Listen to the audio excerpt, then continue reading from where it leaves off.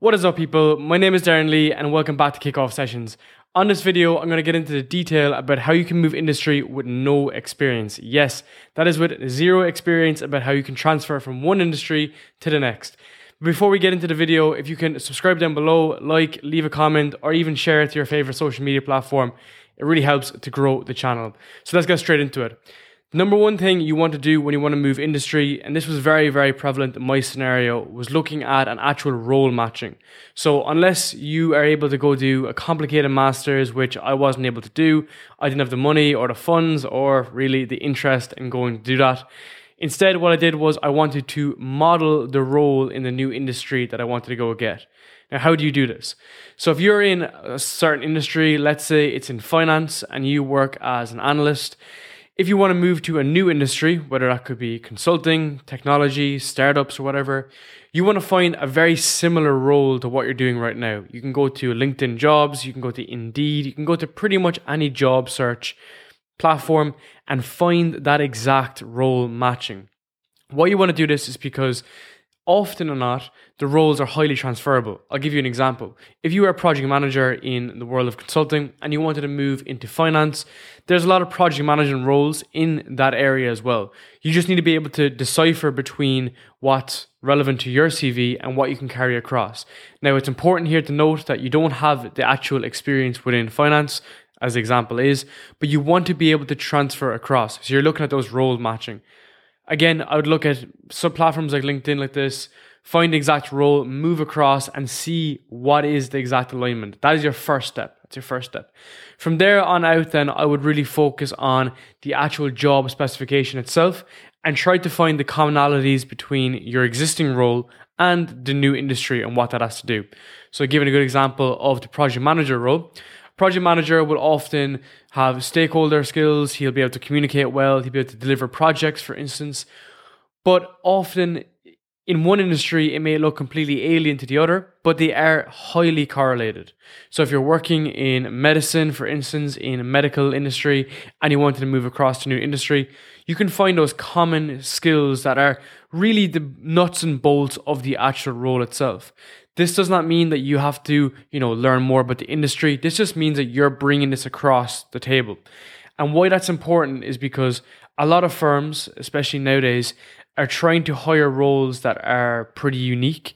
And with that, they're bringing people across with different experiences than in the past. So you don't necessarily need to have the master's in finance degree or whatever it may particularly be. You can carry across your own skills that were role dependent and actually job specification based. The next section around here is looking at the gap analysis of what you actually don't have particularly learned. Now, that's completely okay. If you are moving industry, you could be 2, 3, even more, 5 to 10 years experience. You may not have the necessary skills at the moment to move across. And it's not the fact that you have to go and learn them, but you do have to understand where your weak points are. That's something that I tried to do a lot when I moved industry, was take a look at the job specifications and let's look at some things that are very, very particular to the role. It could be regulation. It could be subject matter expertise. It could be stuff that you can only learn when you have a background in it or if you have a bit of experience actually in it at that point.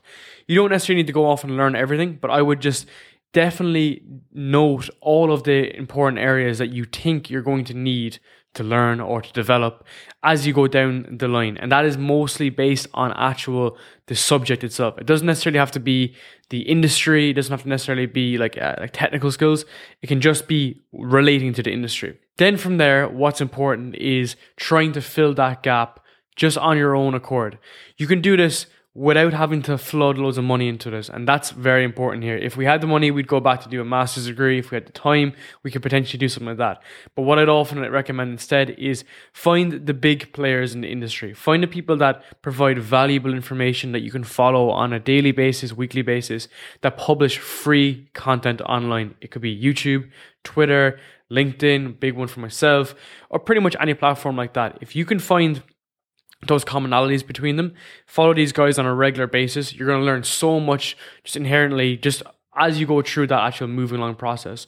Now, I still recommend as well subscribing to some of the main media channels. So if my instance was the world of finance, I subscribe to the likes of CNBC, Wall Street Journal, Financial Times. I just wanted to get my foot in the door to learn things on an ongoing basis and to see what it is I really had to know for the particular role.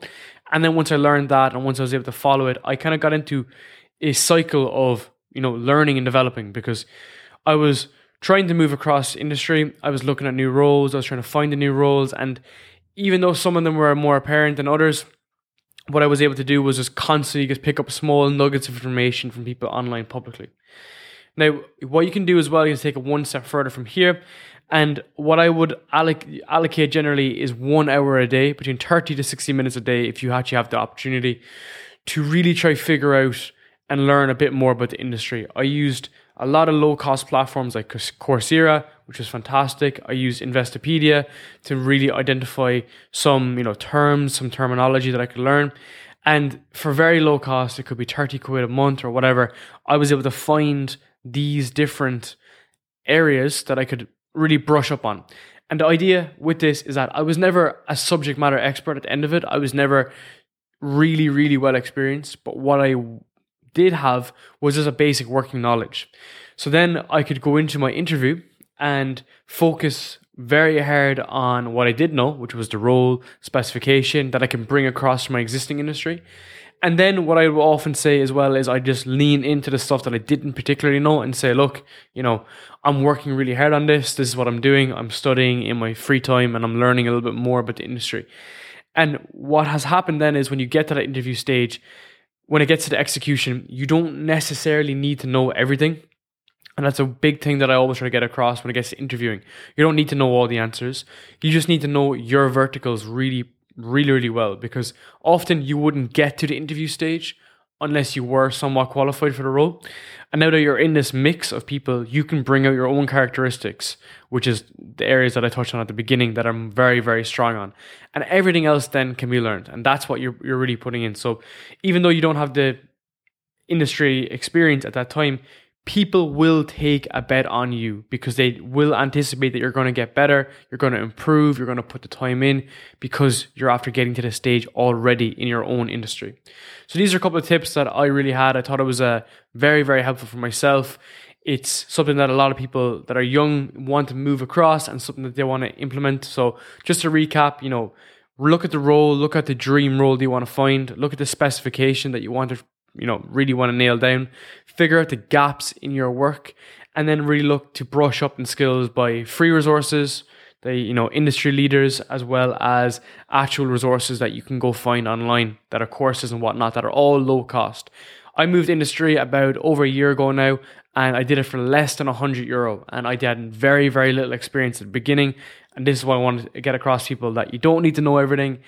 It can be just small steps along the way, but when you put them pieces together, it works out great in the end. So if you like this video, I really appreciate if you subscribe down below. If you could also like it, leave a comment, let me know your thoughts. If you're struggling with something as well, let me know and we can do a video on it as well as we go through. Also, if you want to share this episode to social media as well, that would be hugely appreciative. So I'll see you in the next episode. Thank you for listening.